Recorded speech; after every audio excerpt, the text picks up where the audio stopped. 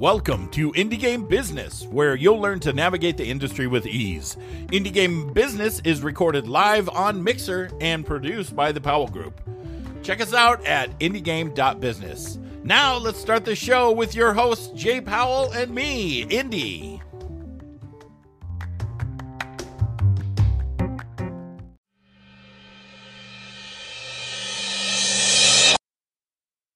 What's up, everybody? My name's Indy, and that gentleman way over there on the other side, that's Mr. Jay Powell from Powell Group Consulting, and we got Justin Berenbaum in the middle. Hello. And welcome to Indie Game Business. Welcome, everybody. So, yeah, this is, just to give you another little peek behind the curtain of our highly professional and well-oiled machine that we run here at IGB. The guest for today had to cancel and move out in a couple of weeks. And so yesterday afternoon, I'm literally sending Indy messages going, all right, we can do it just the two of us like we did on Wednesday, or we can punt it, or we can find somebody. And he's like, it doesn't matter. We'll just do whatever. And then Justin and I get into a discussion about an article on GamerBiz, GameIndustry.biz last night. And I was like, hey, look, you want to come on the show? And he's like, yeah. And so it was like, yeah, and I apologize. And we have a whole new guest. So, hey, we quickly learned that a proactive discussion on Twitter isn't really a good idea. So I suck at Twitter. It's like I don't know how to make a thread, and so I have to keep replying to my own message. I'm not adept at Twitter at all. But Justin, so welcome to the show, and we're going to start where we always start. Tell us how you got into the industry, and then walk us through your career. Oh God, that's everybody better have their coffee and a pillow. The funniest thing is I actually started my career in the industry completely by accident. I answered an ad in the newspaper back when people actually read classified ads in the newspaper for jobs, for a retail store manager for G&G Software. And G&G Software was actually a division of Capcom. Now, I'll let everybody know, this was way back in the Stone Ages. This was 1993. So I answered the ad. I had a college degree in business economics, a minor in broadcast journalism, and I needed a job. We were still coming out of a bit of a recession, and there wasn't a lot of jobs. And so I'm like, okay, well, here's a retail store manager. It's 2 miles from my apartment. Went in and interviewed at the Capcom corporate office, and the CFO who interviewed me said, okay, we'll offer you one of two choices. You can take the store manager job, or I'm going to offer you a job in corporate. We're starting this thing called mail order, and we need somebody to run it because I've been running it and I don't have time. The retail store job would have been much easier and obviously 2 miles from my house. Instead, I chose to drive 25 miles south in the Bay Area in some of the worst traffic to work at Capcom headquarters. Did that for a year and a half. Sounds like the logical choice, though, Yeah, it was. But I think that may have been the smartest career move I ever made, was actually being able to be in the corporate office, learn from the corporate folks, learn the business from inside corporation instead of just taking, retail store orders and slogging that way. So built up the mail order division. When I started, it was, just a few $100 a month.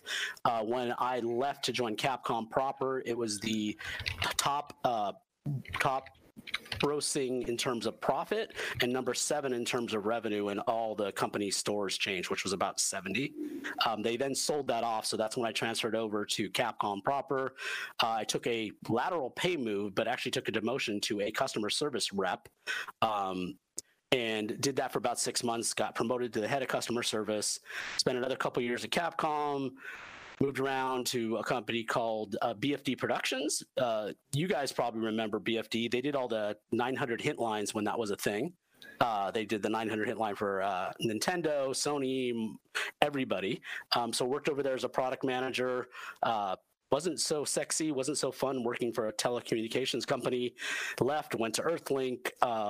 Slowly made my way into Activision. Spent 7.5 years there.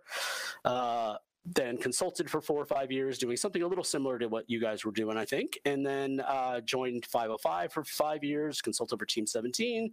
And then about 2.5 years ago, kind of again by accident, ended up at Xsolla.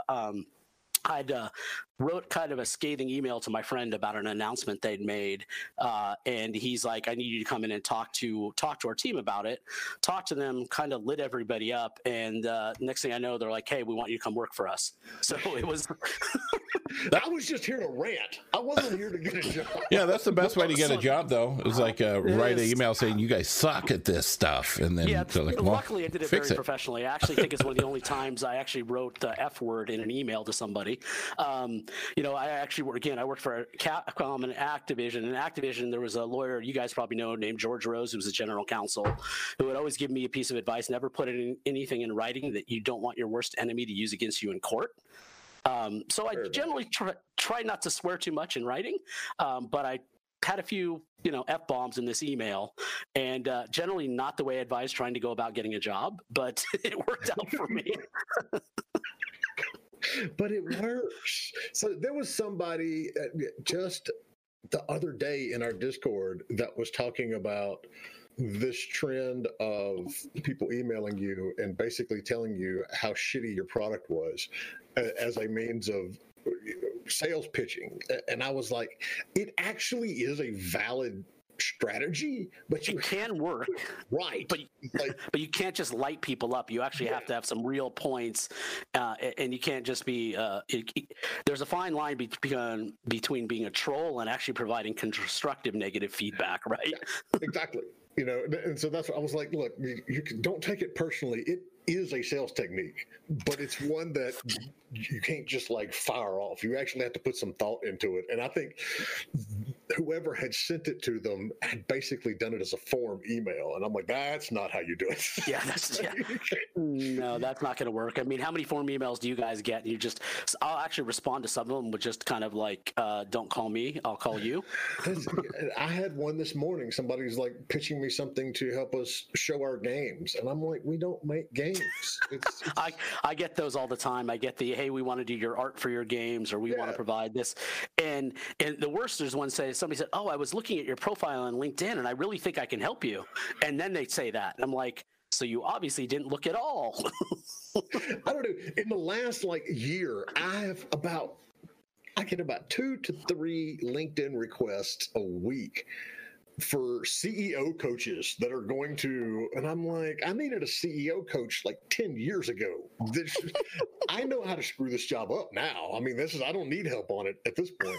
But I mean, it goes to the point of, you can use form emails, but you can't just spam them out. You have to have sections in there that are, specifically targeted at who you're targeting. And so, you got to put, it's just, I mean, honestly, it's like what I tell developers who are trying to get better at pitching, right? Like, you've got to actually I don't treat it like you're doing a job interview. Spend a little bit of time figuring out who you're pitching to, what they're signing.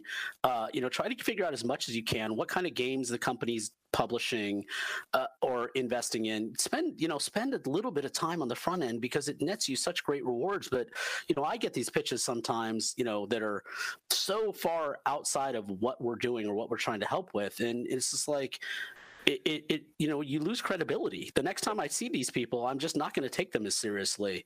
And I know that it's not sexy. I know most developers want to make games, and that's great. But your first impression to most investors and publishers is your pitch. It's your deck. It's how you reach out to them. And just like a job interview, if you just send me a form email with a form resume, and there's nothing in there that's going to get my attention or has anything remotely to do with what I'm interested in, you're going to get a rejection. So how do you feel about cover letters on resumes? I'm lazy now. The only reason I want a cover letter if their resume doesn't quite match the job and they can quickly and succinctly explain why they still think they're a good fit. Again, this goes to, I don't want a generic cover letter either. And that's what you end up getting so much. Yeah, I think if you really want a job, and especially if it's a switch in careers or it's a different industry, I do think a short cover letter, maybe explaining why you'd be a great fit and why you're jumping industries, is not a bad thing. Because if I get a resume for a product manager position and somebody was, customer service, there's a stretch there, but if they can explain why and maybe what they were doing in customer service is relevant, then I'm going to probably take the resume more seriously. But when you put out a job and you get 150 resumes in 2 weeks, and then all of them have generic cover letters, you're just gonna put most in a no thanks pile. So I think it's like anything. It's just like sending a pitch to somebody. You can just send the pitch, which is fine. But if you send a really short, intro email to the pitch that sets it up, that's great. So I just don't be lazy. I think it goes to a lot of things. Like I say, with pitching, reaching out, a lot of developers, it's not their strong suit, right? They're introverts, they're programmers, they're artists. So their strong suit isn't necessarily social skills, especially with people they don't know. But you got to put a little bit of effort in. Yeah. That's it. You don't need to go through and do, an absolute custom email for everybody you're sending it to. But you have to have a little bit of variation in there to make it look like you at least somewhat know what you're talking about here. Well, we were talking about the LinkedIn requests, right? Like if you just think about it, if you're on the other end, you're the developer, and you're getting these,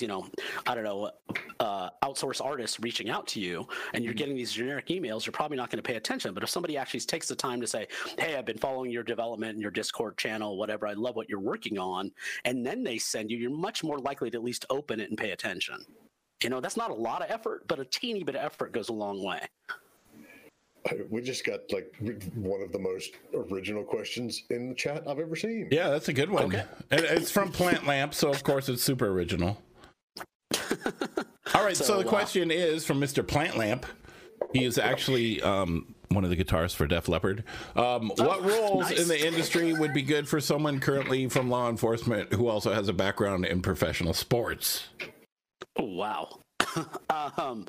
I the guess guitarist for Def Leppard. That's God, that's a good one. Again, I got my career right doing mail order, and then I went into customer service and I did QA.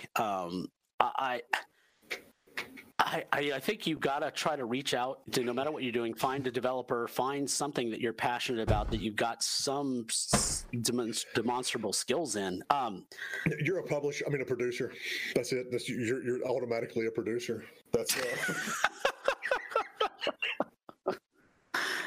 Oh God, let's not go down the producer path. I'm going to need whiskey in my coffee if we're going to do that.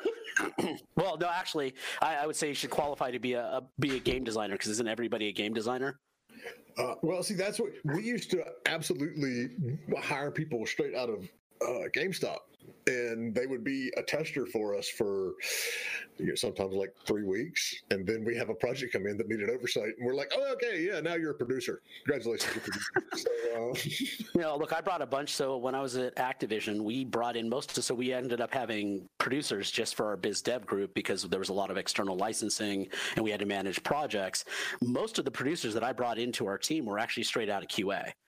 They were QA guys that demonstrated some savvy.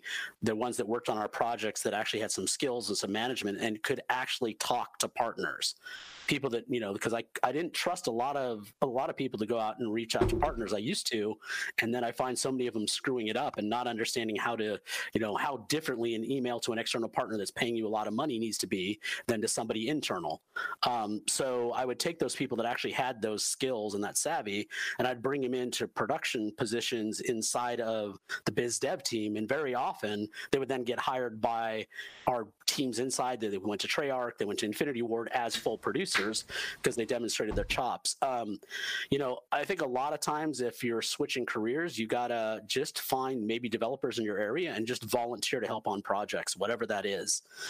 Get some experience, get some, understand what game development's like. And then a lot of it's really, what do you want to do? When you're switching careers, what is it that excites you about the game industry, besides just playing games? Because we all know that's not really what goes on most of the time in most of these companies. That's what we all do. And I think, as we know, the longer we've been in this industry, the less chance we actually get to play games at work. So it's that's a great question, and I'm happy to follow up offline too, so we can spend more time on it. I just think it's really about finding something you're passionate about, studying up on it, learning, and reaching out to local dev groups. See if there's an IGA chapter in your area. See if there's a game dev meetup, a drink up, and just start connecting with the community. I find that for people that are switching careers or paths, the best way to figure out if this is for you, and two, to make connections and build relationships. And obviously, there's no in-person game dev meetups or drink ups right now, but there's a lot of people moving that stuff online into social. And you can join there and just start connecting. It's if anybody asks me kind of what my superpower really is and my success is, as small as it's been, it's kind of my relationship skills and truly valuing every relationship that I made in my career. And trying to spend a lot of time maintaining those relationships is what's paid off. Like I said, I mean, come on, I put F-bombs in an email and ended up with a job, right? So nobody appreciates when I put F-bombs in emails. Yeah. But it's all context, right? If you say it with a smile, it's taken better. That's exactly it, though. I mean, and that's the reason we hired people out of GameStop, back in the day when we were doing publishing, to come in and do testing, and then that's part of the reason they got bumped up to producer so quick. I mean, aside from the fact that we were typically running by the seat of our pants and we didn't have an actual, hiring system, but they knew games, and that's what you have to have. And to this day, it's why I have such a love-hate relationship with GameStop. It's like the people that work at our local GameStop are awesome.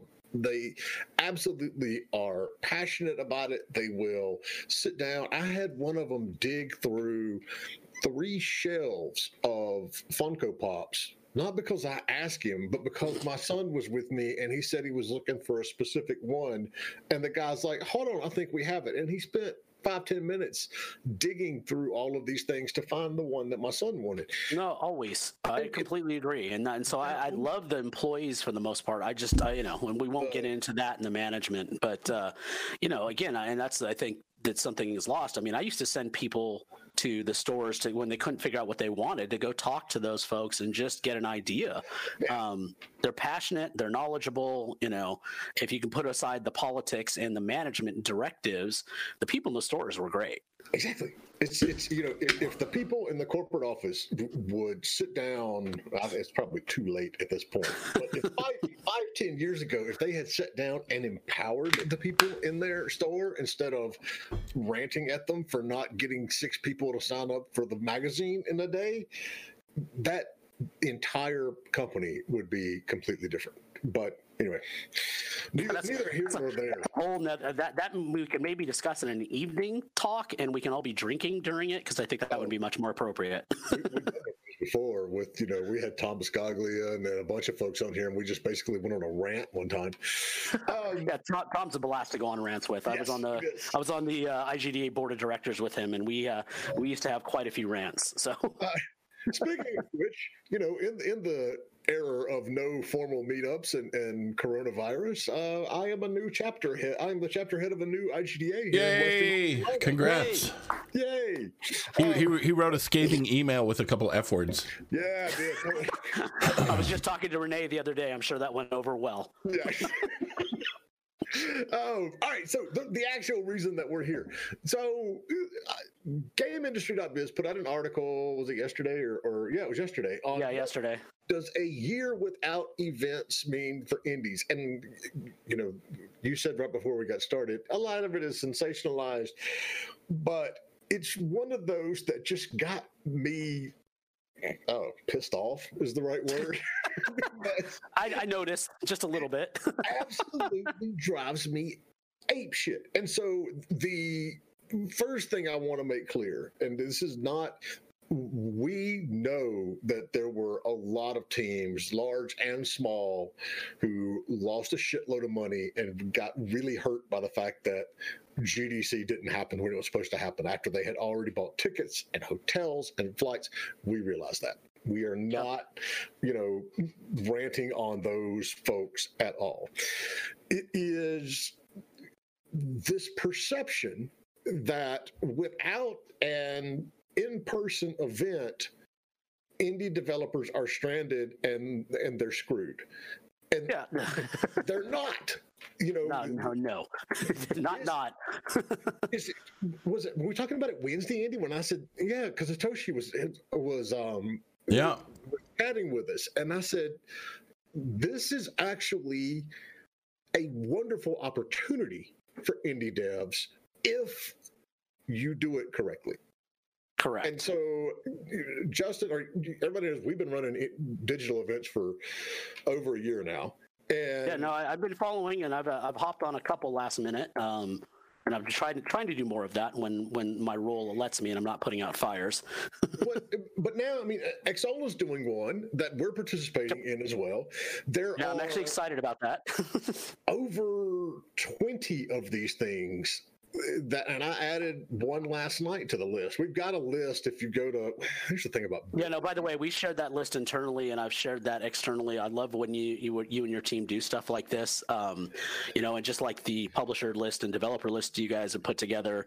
I'm not trying to fanboy here, obviously, but I just think Justin, we know each other too well. Don't do that. Yeah, well. But I think that those kind of resources. But again, some of it's just putting in the effort. I think a lot of people want to whine and complain and not spend 5 seconds just putting in a little effort. There's so much stuff. You guys put out a lot of stuff. The IGDA is doing a lot of. There's just so many places for people to go to find resources to help them kind of retool and adjust. Yeah, it is. And so I'll share, if you don't have that link, I'll share it in chat here in a minute. But so so this is the first point that they bring up in the article, and I'm in the midst of writing like a counter article as well. But I can't wait. And you of course, when I posted it on Twitter, it wasn't I'm in favor of this article, right? Oh no. But you caught me, in the evening when I saw it, and I had already been fuming over this article for like 2 hours, and I was just like, somebody open the door. I'm going. Oh no, I love pulling the pin. I love pulling the pin on grenades. I'm really good at that. So one of the developers, and I'm not going to call out anybody because I'm not criticizing any of these developers. One of the developers has got a title coming out this year, and they were planning to attend 9 conferences in 1 year. All right, that is a shitload of conferences. The year I had to go to 6 is the year before I said, I'm not traveling at all anymore, and we started this event. And it costs at least like 2, 3, 4, 5,000 per conference. I mean, depending on how many people is going and where it is. Yeah, if you're exhibiting. Yeah, absolutely. Assuming just attending. Justin, you travel more than I do, so you probably got a better idea of how much this costs. But well, I'm old and I travel a little differently, but well, I know, but you see this stuff. I mean, they had 5 transatlantic flights, 1 flight to Japan, 2 continental events, and 1 bounce over to the UK. And so, even let's just assume, economy coach. Each transatlantic flight is at least $1,000, right? The minimum per person. And then depending on the city you're in, if you're in the US, most places, hotels are going to be a minimum of $150 to $200 a night. Unless you're in San Francisco or somewhere else, then it's, $400 or $500 a night. So you want to stay in the Tenderloin. Yeah, I was going to say that's a tent. So on best guess per person, okay. So let's say you send 2 people and you're sharing a room. So at a minimum, you're probably looking, if you're coming to GDC, just in travel costs, you're probably spending $5,000 for 2 people. Yeah. See, right. I'm not wrong. That's what I said. That was my guess too. And then I took that and I said, GDC alone is going to cost you $5-10,000. Yeah, obviously that's going to probably be one of the most expensive shows. Let's be clear. It's one of the most expensive shows of all of them to attend. You can get away PAX, like if it's a PAX South or a PAX East, you're probably, if you're flying, let's just say you're flying from Europe somewhere, $1,000 to get to, maybe a little less to get to Boston. You can probably find hotels, that are cheaper places if you're sharing a room, $200 a night for 2 people. So you're probably looking at, I don't know, maybe $2,000 for flights total. And again, I'm kind of rounding up here, and maybe another $1,000 for room. So you're still looking at $2,500 to $3,000 just to be there for 2 people. So it's at least half of what it is to go to San Francisco, but it's not trivial. So I just highlighted the next 20 digital events that are going on that we know of anyway. And you could attend every single one of them for $5,000. Yep. I mean, total. You could go to every single one of them. And so that's one of the big things. And so one, going on the assumption that you're only taking 1 or 2 people, I think even that's aggressive. If you're going to a PAX or somewhere you're demoing the show, you need 3 people at least. Yeah, it was 2 to 4. Yeah, 2 to 4. I've seen a lot of indie teams do it with 2, but yeah, I agree. It ain't fun. So I've done it. Yeah. I did the back in the day in 1995. I did the was it GameStop or EB show in Nashville by myself for 3 days. Oh God. So yeah, so I got told 3 days before the show the guy that was supposed to do it got super sick and there was nobody else in the company to go. So I went last minute. And I had to demo our games to all the managers for 3 days by myself. Wow. So yeah, you obviously don't want to be doing that. But and the greatest thing, it was actually on my birthday. The first day was on my birthday, so I was in a city where I knew nobody for my birthday, working 18 hours a day. Oh my God. Hey, yeah, you got no time to walk away from the booth or anything. That has got to bite. It was interesting. I did make a couple of my best friends, a guy named Ali Husseini, who at the time worked for Mad Cats. He and I at that, talk about bonds formed in the foxhole. He and I, 27 years later are still great friends, or 26 years later, because of that. And we ended up going out really late one night on my birthday just because I absolutely needed to. Probably was not the smartest thing, but it was okay. I was young. Wait, look, back in the day, we would have 2 breakfast meetings, a full day of half-hour meetings at a conference, 2 meetings for drinks, a meeting for dinner, and then 2 parties in the evening. And that was normal. Yeah. Not anymore. Not anymore. Hell no. I get to a call me at 9 o'clock at a show. It's like, hey man, did you go to this party? I'm like, dude, I'm already in bed. Yeah. No, 9 o'clock's my bedtime. For me, it's the way I survive, and people ask because I'm usually actually still out late at these events. Is I do work pretty hard all day. Breakfast meetings at 7 or 8. All the way through meetings till about 6. I am smart and scheduled about an hour to go back to my room or do whatever. Then I usually have dinners, and instead of going out partying generally, I'll have a dinner, and I'm sitting and I have 2 or 3 hour dinners. But I've gotten really judicious about alcohol. I'll drink 1 glass of wine or 1 glass. Here's my little secret: if we do go to an event or a party, even if there's free booze, I'll go up to the bar and buy 1 really expensive glass of whiskey for myself. $40-$50 glass of whiskey. And what that makes me do is sip it all night. So I'll have 1 drink the entire night. And that's the only way I can survive the next day. So I'll show up the next day, run into some of my colleagues that are half my age, and they're just, you can just tell they're hurting, right? They're absolutely just hurting. And that's what the free cheap booze and beer will do. And I'm fine. And I get the same amount of sleep as them, but I'm fine. And they're just like, how the hell do you do it? And that's one of the reasons I ended up with the Dark Yoda nickname inside of my office. Is I'm short, old, bald, and wise, and a little bit mean when people are stupid. That's good shit. It's all good till we see somebody toting around Justin on their back through a conference, and then it's not going to be back flipping around with the lightsaber. Interesting. So we had a Plant Lamp over here. Had another one, and we're kind of answering that. Is there potential that indie devs will actually benefit from digital conferences instead of IRL events because they are easier to attend and less expensive? And the answer is yes. Yes, that's hell what I'm yes. talking about all day. Yeah, we Indie Game Business just had the conference. There was how many attendees? 900? We had over 900 sign up, but we ended up with over 1,100 meetings that happened. No, that's great. And do you know how much that cost? Nothing. Full-blown ticket, it was $125. That's great. I mean, and again, I think so. I just think it takes a change in mindset, right? And I think that it's a difficult transition. Let's be honest. I mean, pitching in person is always better than pitching virtually or sending it. People have to get better at it. It takes a different change. And I'm just telling devs, you got to practice it. Hop on the phone with somebody else, with a friend, maybe pitch somebody, one of your friends that doesn't know anything about the game, and do a call with them, do a video call with them and pitch to them. And it's pitching is freaking hard, right? I'm guessing in my career I've seen between 1,500 and 2,000 pitches, and I can tell you right now that scares the death out of me if I have to go do a pitch, right? It's hard.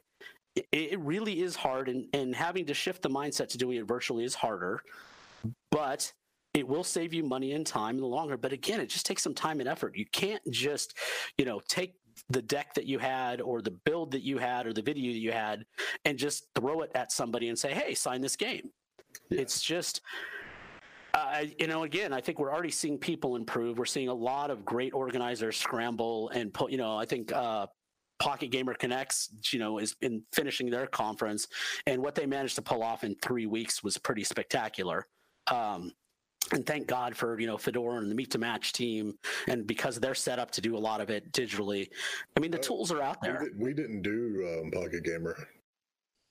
Well, a lot of people couldn't. The only reason I actually did is I was asked to join the panel. That wasn't us and Fedora. I know. That was another group. Yeah, I know. But I'm just saying, they're springing up all over the place. I think part of it's going to be, honestly, I think there's going to be too, just like everything else, there's going to be too many, right? I think you've got to focus on the ones you can get the most bang for the buck in time, because at some point you still do have to work on the game. Yeah.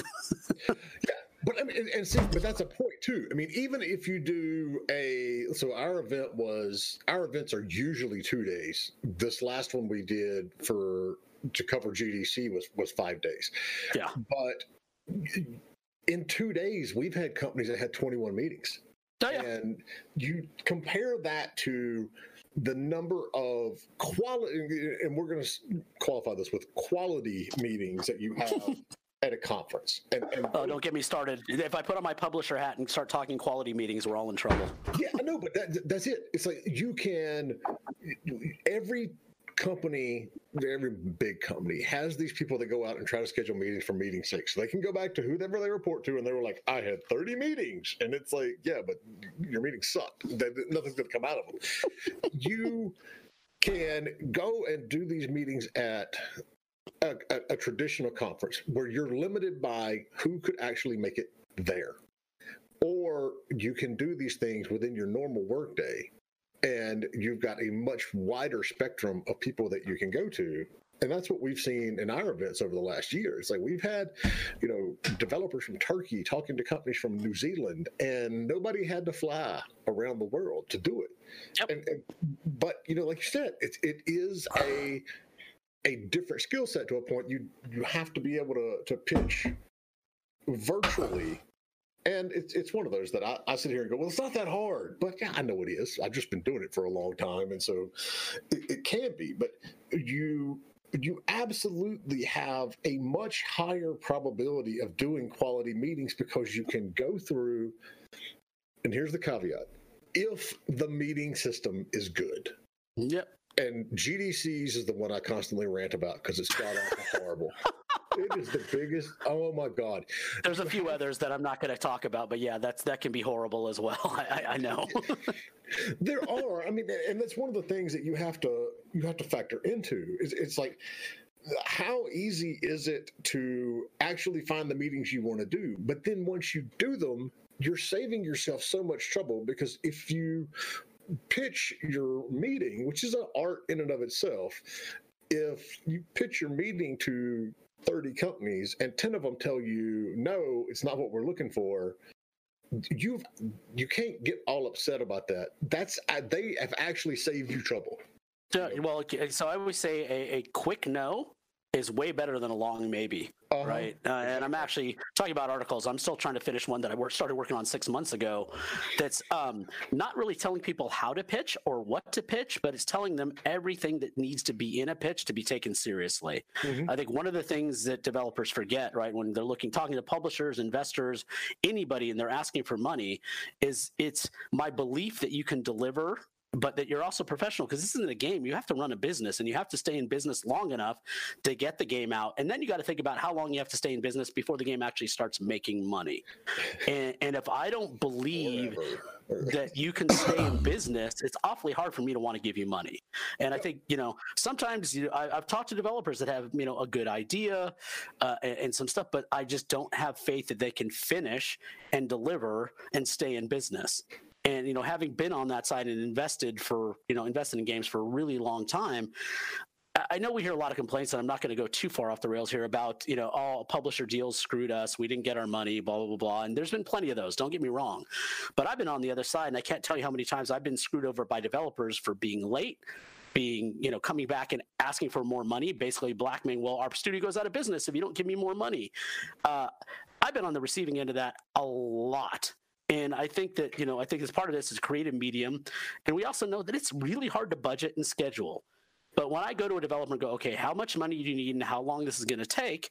And then we give them that money and that time, and they come back 3 or 6 months before launch, say, well, if you don't give us X amount more, we're going to go out of business. That's proof you don't know how to run a business. So that's extortion. That's And I know it's not, I'm sure I'll get crucified for this, and I'm sure indie devs are like, we would never do that. That's just a publisher talking. I'm like, it's a reality. It is a reality, and I'll vouch for you on this. So I think that, I think that everybody's gotten a little more sophisticated. I actually think publishers and a lot of publishers, not all of them, have started cutting better and fairer deals. We've seen, the Epic announcement. We know about Raw Fury and Versus Evil, and there's a lot of indie-friendly publishers now. But you know what?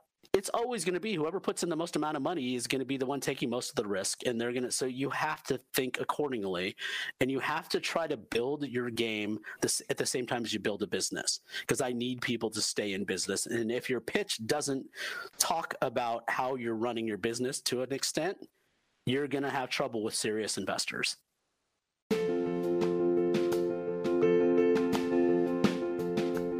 Indie Game Business has one of the longest running digital event series in the gaming industry, with hundreds of publishers, investors, developers, and tech companies to meet with. All the sessions are always free to watch forever, and you can get a free pass to receive all the slide decks from all those speakers. The tickets for meetings start just at $50. Go to indiegame.business and use the code IGBpodcast to get 20% off your ticket.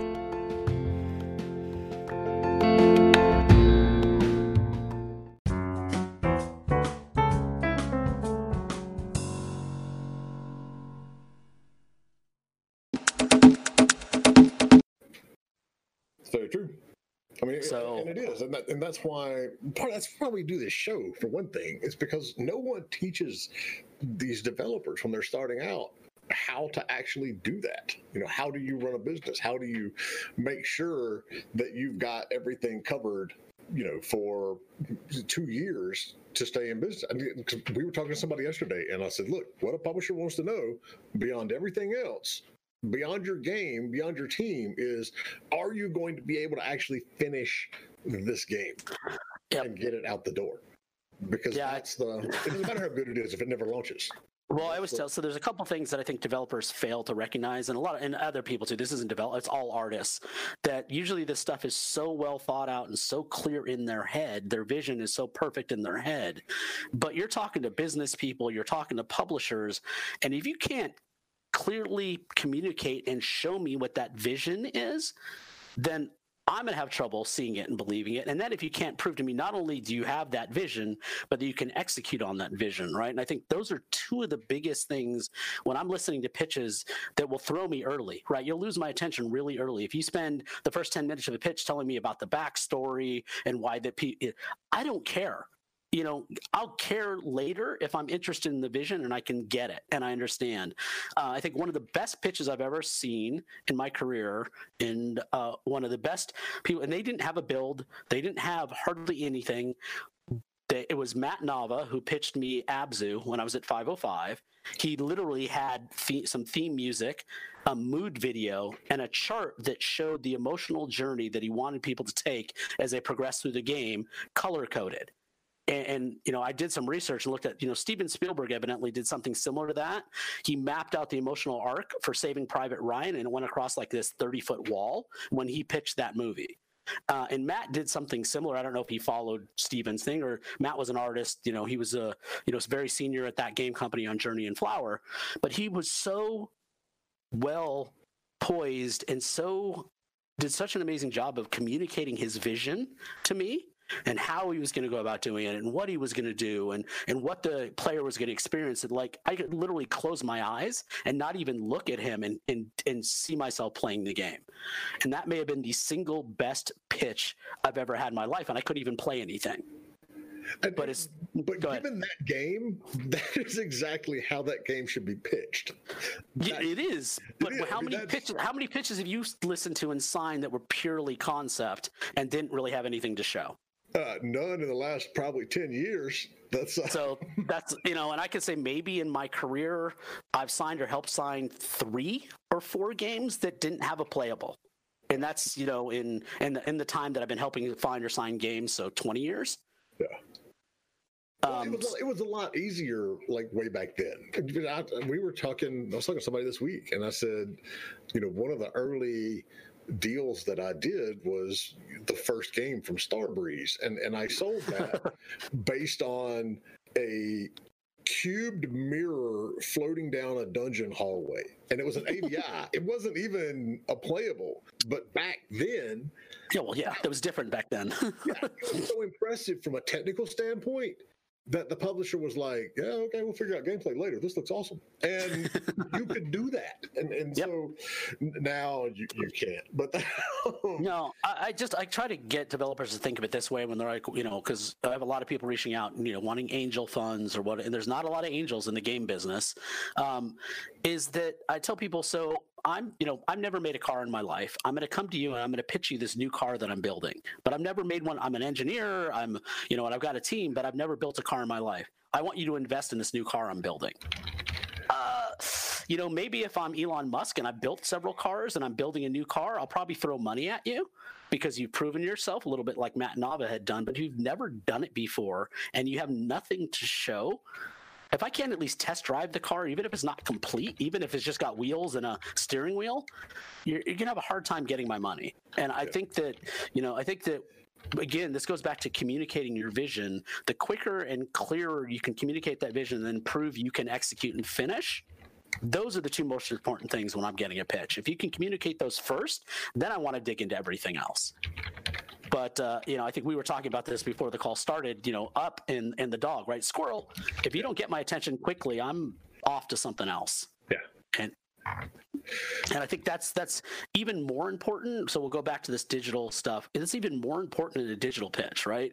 We're talking about, people, if you're sitting here like this, they've got their phone on the side, they've got, whoever, especially now that everybody's at home, they got their kids tugging on their legs. You don't have a lot of time to get somebody's focus and attention, and you need to do it quickly, concisely. Obviously start with the intros. Don't give me a whole lot of background on your team at the beginning, unless it's to say, oh yeah, we worked on this. I don't care about that stuff. I want to know the vision, and I want to know you can finish, and then you can talk about why your team can do it and prove it to me. We did this game that's similar, or we had this experience, or 4 of the key members of this.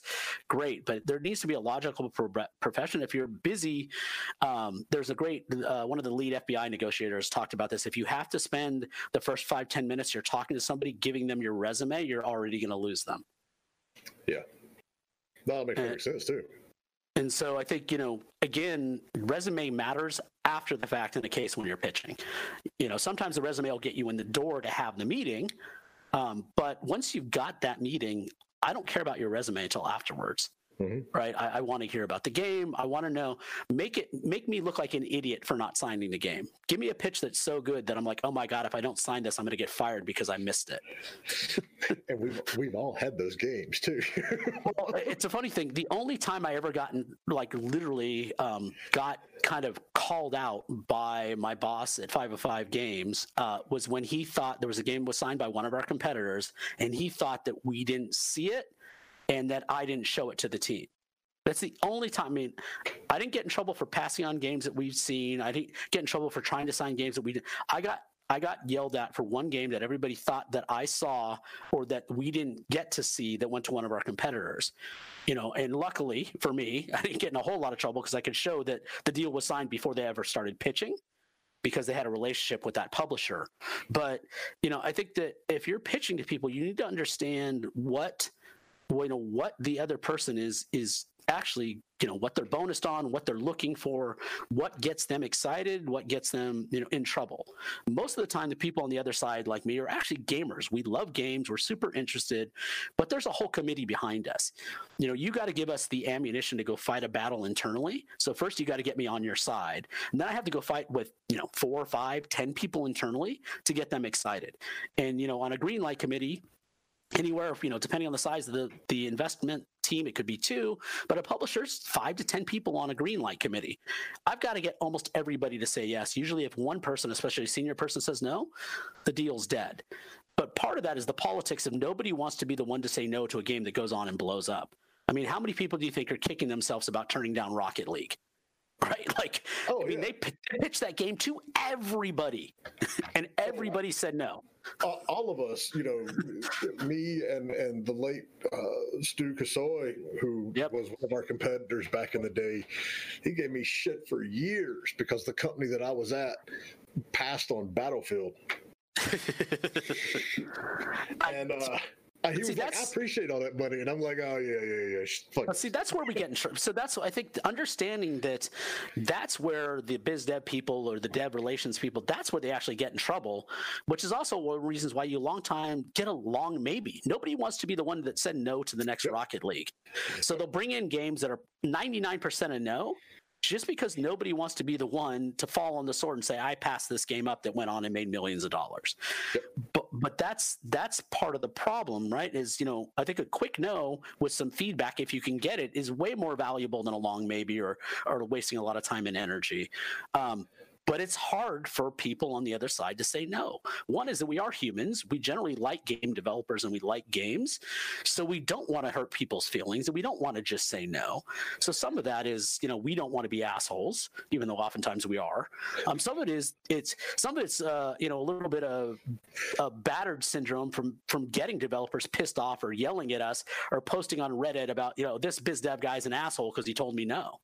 Right, like it's See, I think I'm the asshole that goes back and posts under that and tells exactly why I said no. Yeah, I think, but when you're looking at 20 or 30 pitches a week, sometimes, sometimes it's just a matter of bandwidth. You don't have time to. I try to give very succinct feedback on everybody I say no to if it's a formal no or I have actually had enough time to really dig in. At least a couple positives and a couple things they need to work on, but. I think that, let's be honest with you, human nature is nobody really wants to get, somebody even verbally is just like look at you and say no, like no, I'm calling your baby ugly, no, right? It's a really hard thing to do. That's what I've been accused of. I've been accused of making a career out of telling people that their babies are ugly. Well, so we can talk about this a little bit, and again, I try not to ever pimp our stuff. So this is one of the reasons why our team set up, the Xsolla Funding Club, which is just basically a matchmaking service for developers and investors, right? Which is to get developers to be able to submit pitches and get them in front of a bunch of investors they probably would have never gotten in front of, and for investors to see games they probably would have never seen. And I like to say it's a glorified matchmaking service. I'll say it's eHarmony, but the reality is, and this is more like Tinder. The investors swipe left 99% of the time. God, yes. Yeah. And so I think that, it's really important, and this goes back to especially when you're not there in person, is your pitch has just got to be good, and you got to have a short gameplay video, and you have to have a playable. If you're not there in person and you can't walk somebody through without a playable, it is unbelievably impossible to get signed unless you're doing a sequel to a game you've already done or you got the original team from Warcraft or somebody. I mean, then you can go out and get money pretty easily. But if you're not that team, you got to just think about it from the other side. Just put yourself in the other person's shoes and try to figure out a way to make them look stupid for saying no. If you can do that, you've gone pretty far. It's not impossible to do this on a digital side, but you have to learn how to do it. And that's the thing. Is like one of the things we were talking about on Twitter last night was, it's a point of time and money. And it's like all of this is a point of time and money. I mean, everything's time and money. Yeah. Everything. That's the reality of it. I mean, you think though, 20 years ago, if we were pitching a game that needed, even more than $500,000, we were typically on airplanes doing road shows. Yeah. So, Yeah. Oh, yeah. the only way you could get this shit done is if you sat there in Activision's office, in EA's office, and you did this. And then, we moved to where, okay, we can pitch these things, remotely, either through conferences or, back in the day, we used to mail the stuff out and then do phone calls. Packages I've seen I saw some unbelievably creative packages from teams mailed out. That was my first job in the industry. We got some amazing stuff. We worked with the developer on the game Tiny Brains, and their last pitch they sent out, they had these little things that look like credit cards with a USB on it, and that's how all the pitch materials were on that. And it was literally, they handed you this credit card with a USB attached that had gameplay video, a short executable to play the game, and the pitch deck, and then an automatic link to ask them more questions or to set up a meeting. It was freaking brilliant. Just that level of professionalism was just amazing. Of custom USBs, which is ironic now because they hold 10 megabytes. Yep. Back in the day, man. I can't even put a song on that shit, but back then it was good.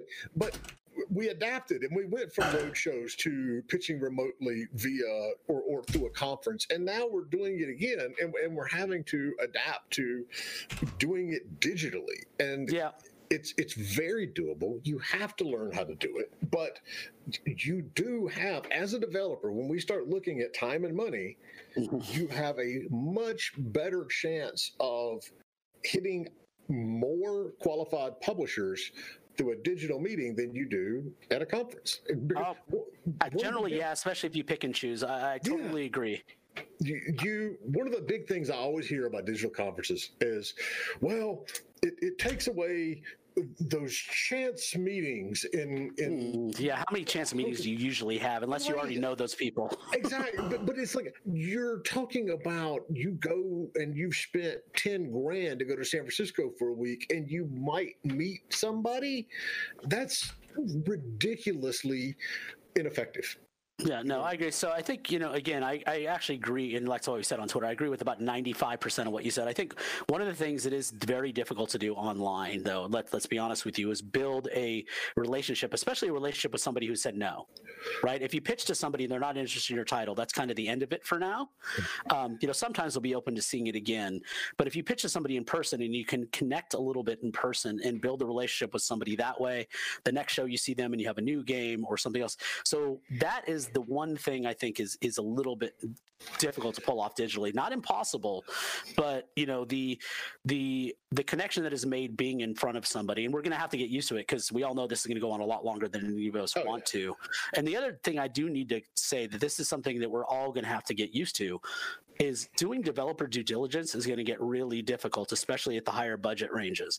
If I can't do due diligence in person on a developer, right? Especially if you get above $1 million and you start getting to the 2.5, 5, 10, these bigger budgets, me not being able to get a team to go in and dig at the tools and the source code and make sure everybody who's supposed to be working is working, that puts it really, it makes it a lot harder for the investor to get that level of confidence to put that kind of big money into a project. And I'm not saying it's impossible, and we're going to have to adjust, but it is going to delay the process. And let's not kid ourselves, games are going to take longer to get out. If you're trying to submit to first parties, they don't have 20 people in a room doing a lot check anymore, right? And a lot of that stuff had to have dedicated IP addresses, and so everybody's adjusting. But let's not kid ourselves that some of this stuff is going to be faster because of online, and some of it's going to take longer. Mm-hmm. So, and I agree with the majority of that as well.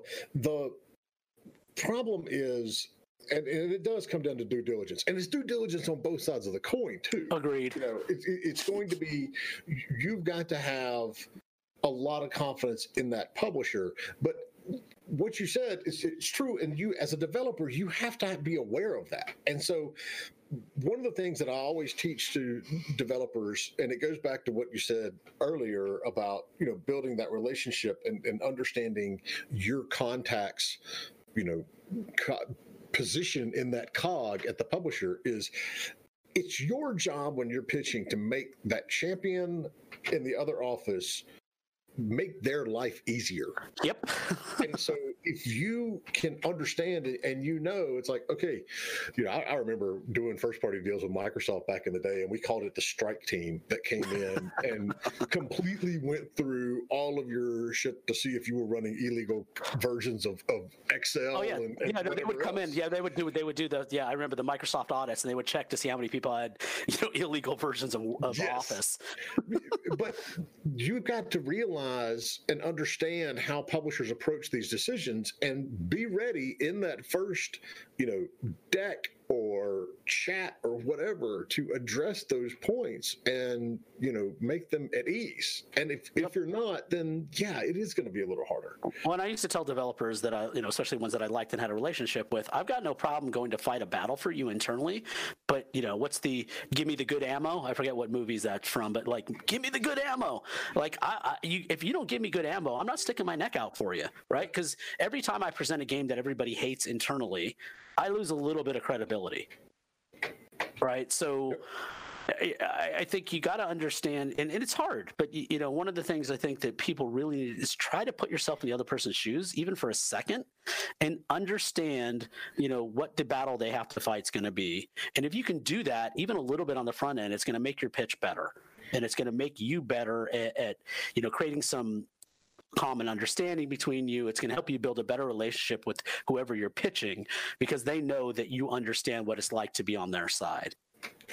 All right, so let's look at one of the other points in here. So, and it's a valid point, but I think it's one of those as well that we can overcome here. The article mentions the developers that go to PAX and even GDC, and they don't get to see people playing their game. And, my response is simply, one, you just paid a bunch of money to go to a conference where there's thousands of people walking around, and you don't really know how many of them are interested in your game in the first place. And two, how many of those meetings over the course of 2 or 3 days do you get to see versus sending talking to influencers. I mean, and we're not talking like the big influencers or even the medium influencers, talking to, I see it in Discord channels, every day, young streamers, new streamers who are just out there begging for a code to something that they can get to play. We used to pay a ton of money to do basic, back then, virtual focus testing, where we would have a video camera on somebody's face while we were watching a screen share of them playing the game, so we can watch their reactions. We actually had an interview room in Activision. There was a room that literally, there was blacked out mirror recording equipment, and people would come in and play, and they would record the sessions, and the producers and the maybe the lead designer would sit and watch them play. And now we call that streaming. You have shitloads of access to people, and if you take some of that money that we're going to spend on a flight or a hotel or Uber or food at a conference, and you go to something like Keymailer or Woovit, you can search for the influencers and the streamers and the people online that like your type of game. Yep, no, I agree, and I think that's key. I think one of the things you got to be careful with, though, and I agree, that's actually a huge benefit, is that when you're early on, you got to be careful and try to invite those people into your community and do it privately before you let them stream publicly. If it's super early and you're not careful, we all know that a lot of consumers think they know way more about game development than they really do, and they think they understand. Well, you see this game that was put out for $600,000 or $700,000, and it took 2 years and 4 people, and they're all going, "How could it cost that much? These people wasted money." Blah, blah. So I think you do have to. There is a downside to that if you're not careful and going out publicly. But yeah, there's tons of places you can go to find communities and interact, and that's a great way to get streamers on board, right? Tell them, hey, we're not putting this out publicly, but we'd love to invite you to play the game, give us feedback, and as soon as we're ready to go public, you'll be one of the first people that can do it, right? There's a lot of ways to invite those people in. Absolutely. And you need to be, as a developer, one of the things that you need to be doing from day one, and we've preached about it constantly on this show, is building that community. Oh, absolutely. And you got to do it, by the way, you have to do it on your own site and your own Discord and your own, expecting to build a community on Steam or Epic Game Store or GOG or anybody else's platform is is a really bad idea, because you can't own the relationship. You don't control the relationship. It's almost impossible to have a one-on-one dynamic. And by means, I'm not saying don't go to Steam and sell your game. I'm just saying that, I'm not saying that at all. But I think that anybody who thinks that, it's the end all be all, or, it's my savior. And there was just an article posted about, 80% of games don't make more than $5,000 in their first 2 weeks on Steam, in Ars Technica. I just think you've got to be a little more savvy and sophisticated and realize that these early adopters, these people who are following you and communicating with you, for the most part, are actually not going to be assholes and trolls. You're going to get a few of them, but they want to talk to you. They want to talk to the developer. They want to talk to your community manager. They want to have that interaction. And the best way to do that is on your own site and your own Discord, linked from your own site. You should direct every social channel you have, every piece of media, every GIF, every link to your own page. Because that's the only way, and the only way you'll actually own and build that community and be able to communicate properly and not have it filtered, be able to put out dumpster fires. I mean, have any of you tried to put out a dumpster fire on Steam in the community? It's slightly easier than doing it on Reddit. I barely go to Reddit anymore, because I'm one of those. I will get myself into so much trouble so quickly because I'm a little brutally honest that I just don't. It's also why I don't do PR. I mean, we have even on our own Discord, which to plug it, the discord.gg/indiegamebusiness. I'm sitting here looking. We've got a chat room called Developers Looking for Streamers, and there have been half a dozen games posted in the last week. That's great. Developers are looking for streamers to do this. Absolutely. We've got streamers looking for developers. We've got one of that too, where people are, trying to get started and they want to look at stuff. And that is absolutely a wonderful opportunity for you to go and get this feedback. And you're going to get more targeted feedback than you will some guy walking through PAX and plays your fighting game and shits all over it and then goes, well, I don't even like fighting games. It's like, well, then what the fuck can you do? Well, this is why I always caution developers too, is that everybody's, let's go after this big streamer.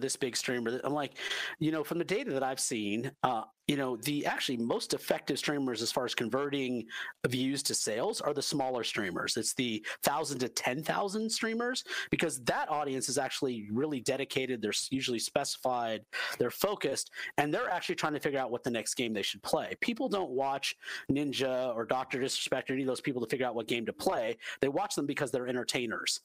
And so I think that, again, it's understanding who's going to best represent you to your potential audience. And this is where developers, you really need to figure out who your audience is. I can't tell you, you want to talk about a red flag to me in a pitch, don't tell me who you're trying to target. Or you say this game is for everybody. Okay, right? That's the second one. But I mean, I always say that you do need to know who you need to target. Oh, yeah, because tell you what, as a publisher investor, I can't tell you who you need to target. I can help you target them. But if you don't have a particular audience in mind and have an idea why it matters to them. Okay, I thought you were saying that the red flag was that they knew who to target. No. The red flags is if they don't know who to target. Okay, all right, yes. Yeah. I joke about red flags. I joke about red flags and yellow flags in a pitch. That's one of the big red flags. The other one is giving me a 3-pronged budget. Well, it's X amount for this, it's Y amount for this, but if you want this, it's Z amount. I'm like, I want you to pitch the best game possible. If I knew what game I wanted and knew how to design it, I wouldn't need you. So So don't give me this option. Sure, you can give me options of what you think it'll cost to do the DLC, but if you're giving me 3 or 4 different options for a game, well, if you want the single player, if you want the multiplayer, if you want this, that you're trying to give me an a la carte menu to something that needs to be a complete package when I ship, and I usually tap out really early in those projects. We need a version of Shark Tank in this industry. Yeah, I've heard people talk about it, but no one's actually done it. Well, I think that would actually be a good TV show too. But I think the problem is that a lot of developers, and rightly so, would be afraid to pitch their ideas in a Shark Tank and have them shot down and then have somebody else steal those. Now, we know that the reality is there's not a lot of new original ideas. It's just execution and tweaking stuff. But I think that's part of the problem too, is that you have a lot of developers, some rightly so, don't want to be do this in public. One, they don't want to be embarrassed, and two, they don't want to have their stuff stolen. And then you have people like me that maybe you just don't want to seem like an asshole to thousands of people at once. But I don't think if you just tell them your game sucks, I'm out, you're being an asshole. But in my opinion, because I've been this asshole about it, if I'm looking at you and go, I'm out because you don't understand, the genre that you're in, or you haven't benchmarked against other titles, or you haven't done your research. If I can go in and say, this is why I'm out, I don't feel like I'm being an asshole. I'm trying to say, this is where you need to improve. Now, granted, I may not say it that nicely every time, but I'm never going to tell you, if you bring your game to me and we do a pitch like I do every now and then, where we basically play pitches and give you feedback live on the show, I'm going to tell you why. I'm not just going to say, no, your art sucks.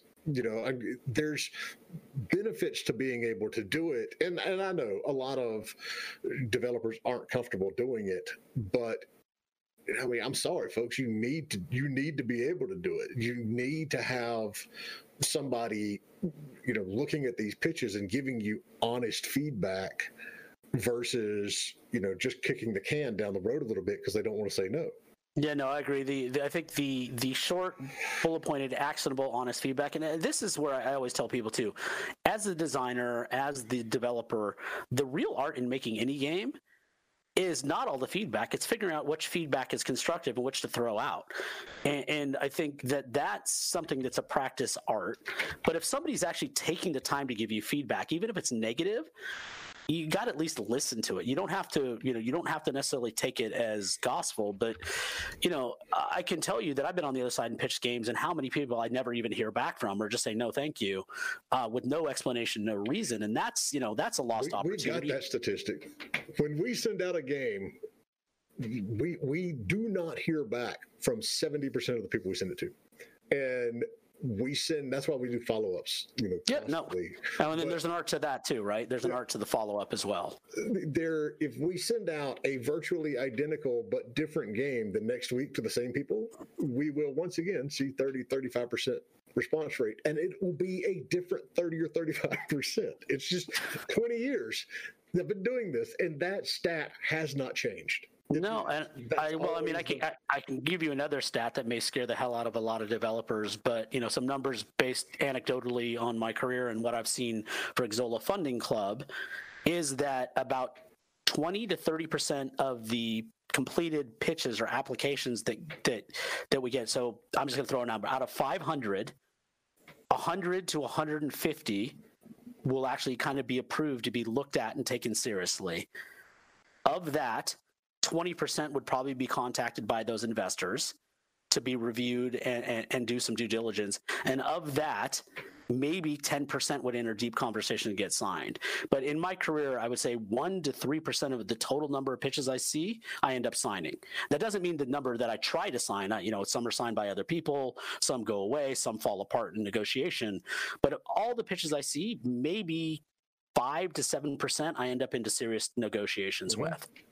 And I think the developers need to understand that the number of people always asking for money, and it's not, it's games, it's movies, it's whatever else, versus the people that actually have money to spend, it's so that you've got to do something to set yourself apart.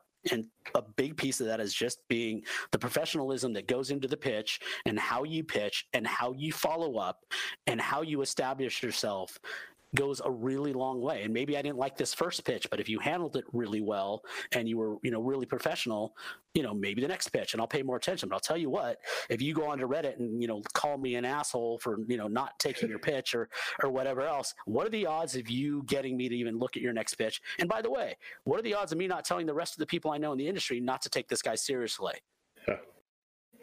Rule number 1, you don't burn bridges in this industry. No, I always say old people in this industry, they don't leave, they just switch booths at E3 and now it'll be virtual booths, I guess. But yes. So, we've covered the fact that you can let me cautiously say this, you can meet more publishers and better targeted publishers digitally. Absolutely. You can still get your game in front of a lot of people to get that reaction. So let's look at, and we only got about 10 minutes here. That's fine. Yeah, I've got a 10:30. So yeah, I do. So all right, what about marketing? So that's the other reason that so many people go to PAX and everything else, is because they're like, well, we're not going to be able to get our game out in front of consumers if we don't have these shows. Which again, going back to that same argument, the media and the consumers that you're seeing are isolated. Yep. You're not seeing you're seeing people in Boston at PAX. Your opportunities for marketing are far wider than that. So where can they improve on this? What do you think about that side of it? Well, I think you touched a bit on it. I think for especially for smaller indie developers, the first, second, and third game, it's going to be the best place to build marketing is going to be that community building. It's the cheapest, most effective way to get a bunch of advocates that will help you spread the word and market your game. This is why, but you can't do that on somebody else's platform necessarily. Yes, you can go through Keymailer to get to a bunch of folks when your game is far enough along. But early on, the best way to manage those relationships is, make sure you have your own Discord, make sure you have your own Twitter. I was reading a stat, something like 50 or 60% of the games on Steam don't even have a website. It may even be higher than that. I mean, you got to spend. Yes, you got to spend a little bit of time doing some basic stuff, right? I mean, let's be honest, Steam is the app store now, right? Like if you're just throwing your game on there and thinking people are going to discover it because you built a good game, you got to be smart about this stuff. You got to, you start with friends and family, start with, small communities, reach out to streamers that that are playing these types of games and invite them in. I think that's the cheapest, most effective way to get started. And then, like you said, there are places to go that are inexpensive. There are Keymailers, there are Twitter, Reddit. And the great thing about those is they reach a lot of people. The bad thing is, they quickly turn into dumpster fires. So you have to be careful and manage it, but it's it is not the end all be all to be missing these conferences in person. I think and actually I think a lot of people that did go to these conferences in person still did a horrible job of marketing. They weren't giving out business cards with their website. They weren't giving out links to the game. They weren't even giving out a business card with, here, through this code you can get the game for 10% off for the next 3 weeks, right? There was a lot of missed opportunities for anybody that was even at those shows. But why not just take some of that stuff digital? Maybe you create founders packs, you create, or some kind of program for people who get involved there. I mean, there's all kinds of things you can do, and this is what drives me nuts. It's like yeah, but I guess you and I, and all of us here, have to step back a little bit off our soapbox, right? We've been doing this for 25 years, so a lot of the stuff we know is completely foreign to a lot of these folks, right? Like, I agree. And again, I'll be honest, I can't go make a game, right? I would love to, but I can't go make a game. I don't know how to make a game. I'm not a designer. I'm really good at taking a look at design and figuring out if I think it's going to sell, but I'm not always right there either. But so just like I can't do that, don't assume you know how to do the other job. Get help. There's so many resources out there. There's so many people you can talk to. The one thing I love the most about this industry is almost everybody's really friendly and open to providing, some kind of feedback, honest. You look at like Rami Ismail and how much time he spends trying to help developers. I don't know how he actually develops games. He does it on his computer when he's traveling. I mean, yeah, that's it. It's like everything Rami develops is actually built on a laptop on an airplane. But yep, or a train or a car. Or yes.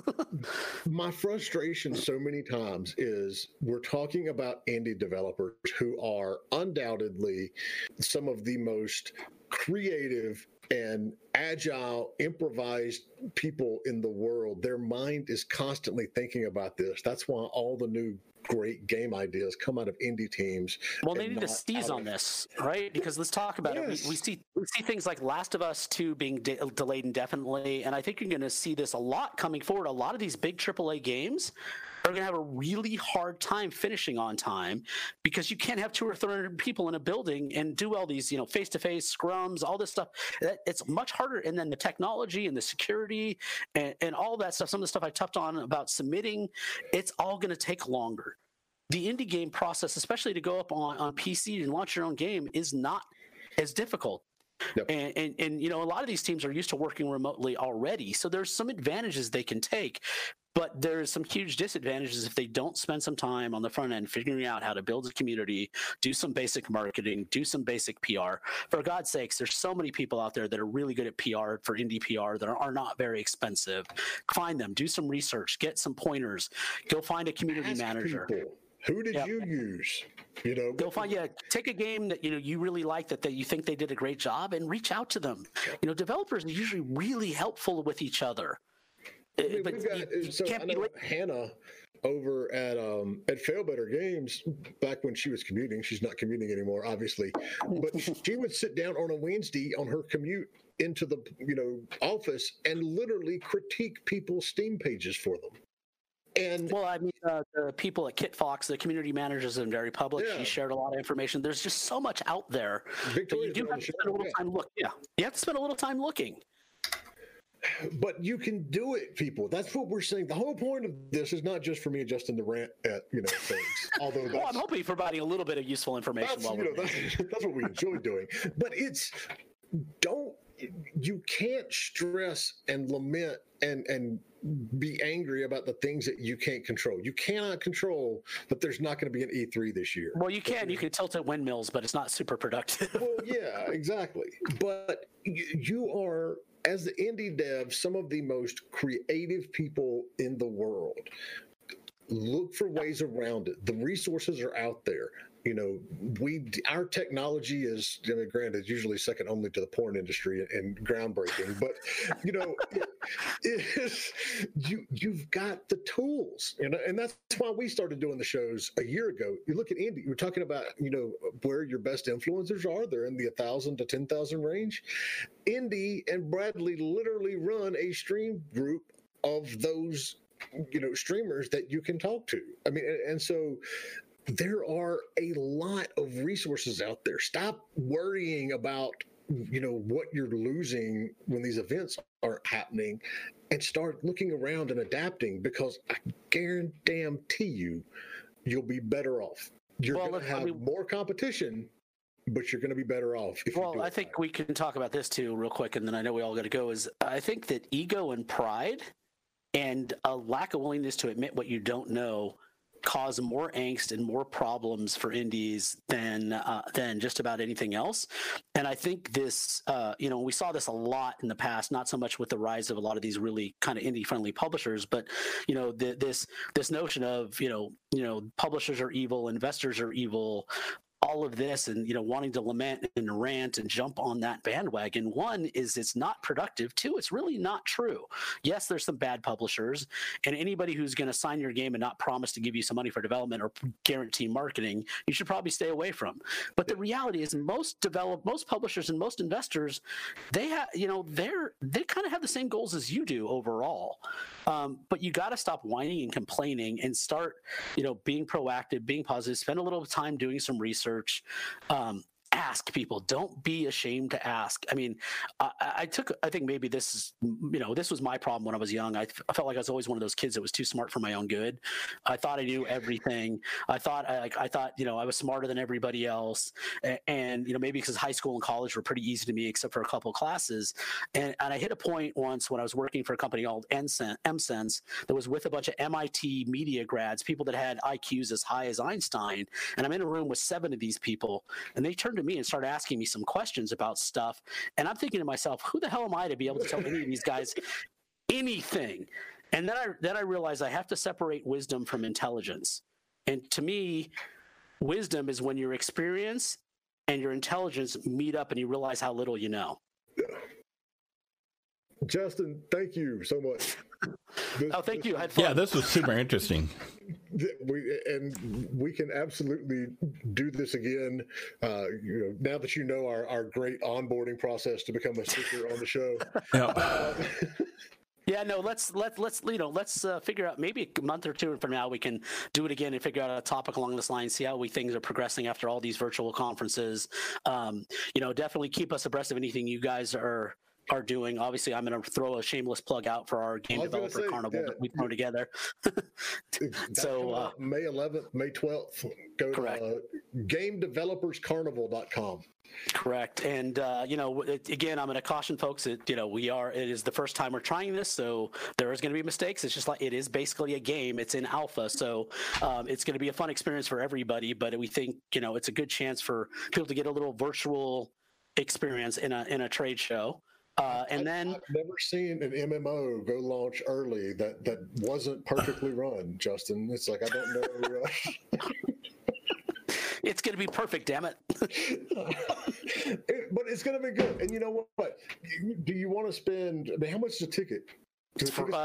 Actually, no. It's free for exhibitors and free for attendees. We're asking folks if they can to pre-order or do a founders pack for $20, and all of that money is being donated to the Indie Relief Fund that was set up by the Wings Group to help reimburse developers that got screwed by the cancellation of GDC and other events. That's what we're doing. So IGB and the Powell Group are exhibiting. And I finally get to see my logo on a blimp. I'm very happy about this. Yeah, that'll be cool. That'll be awesome. All right, so check out gamedeveloperscarnival.com. If you have more questions for Justin and I, or Indy as well, we're all on the IGB Discord. Yeah, I joined finally, officially, and got the new one up. And then I'm, pretty easy to find, like you said, at SC Slug. I'm not hard to find. I don't do a whole lot of Twitter, and I try not to have conversations there. But anybody who approaches me professionally, I generally will take that offline, and I'm usually happy to spend a few minutes talking to people. So I'll throw that out there as well. Yep. And with that's it. Yeah, make sure and anchor.fm/Indie Game Business. This podcast will be up there later on this afternoon. Thank you guys so much for hanging out with us and all your good questions. And thank you, Justin. Thanks for having me, guys. Have a good afternoon, morning, whatever it is where you are. A good May morning, afternoon, evening. All right, bye-bye. All right. Thanks for listening to Indie Game Business. You can learn more about the show and our online business networking events at indiegame.business.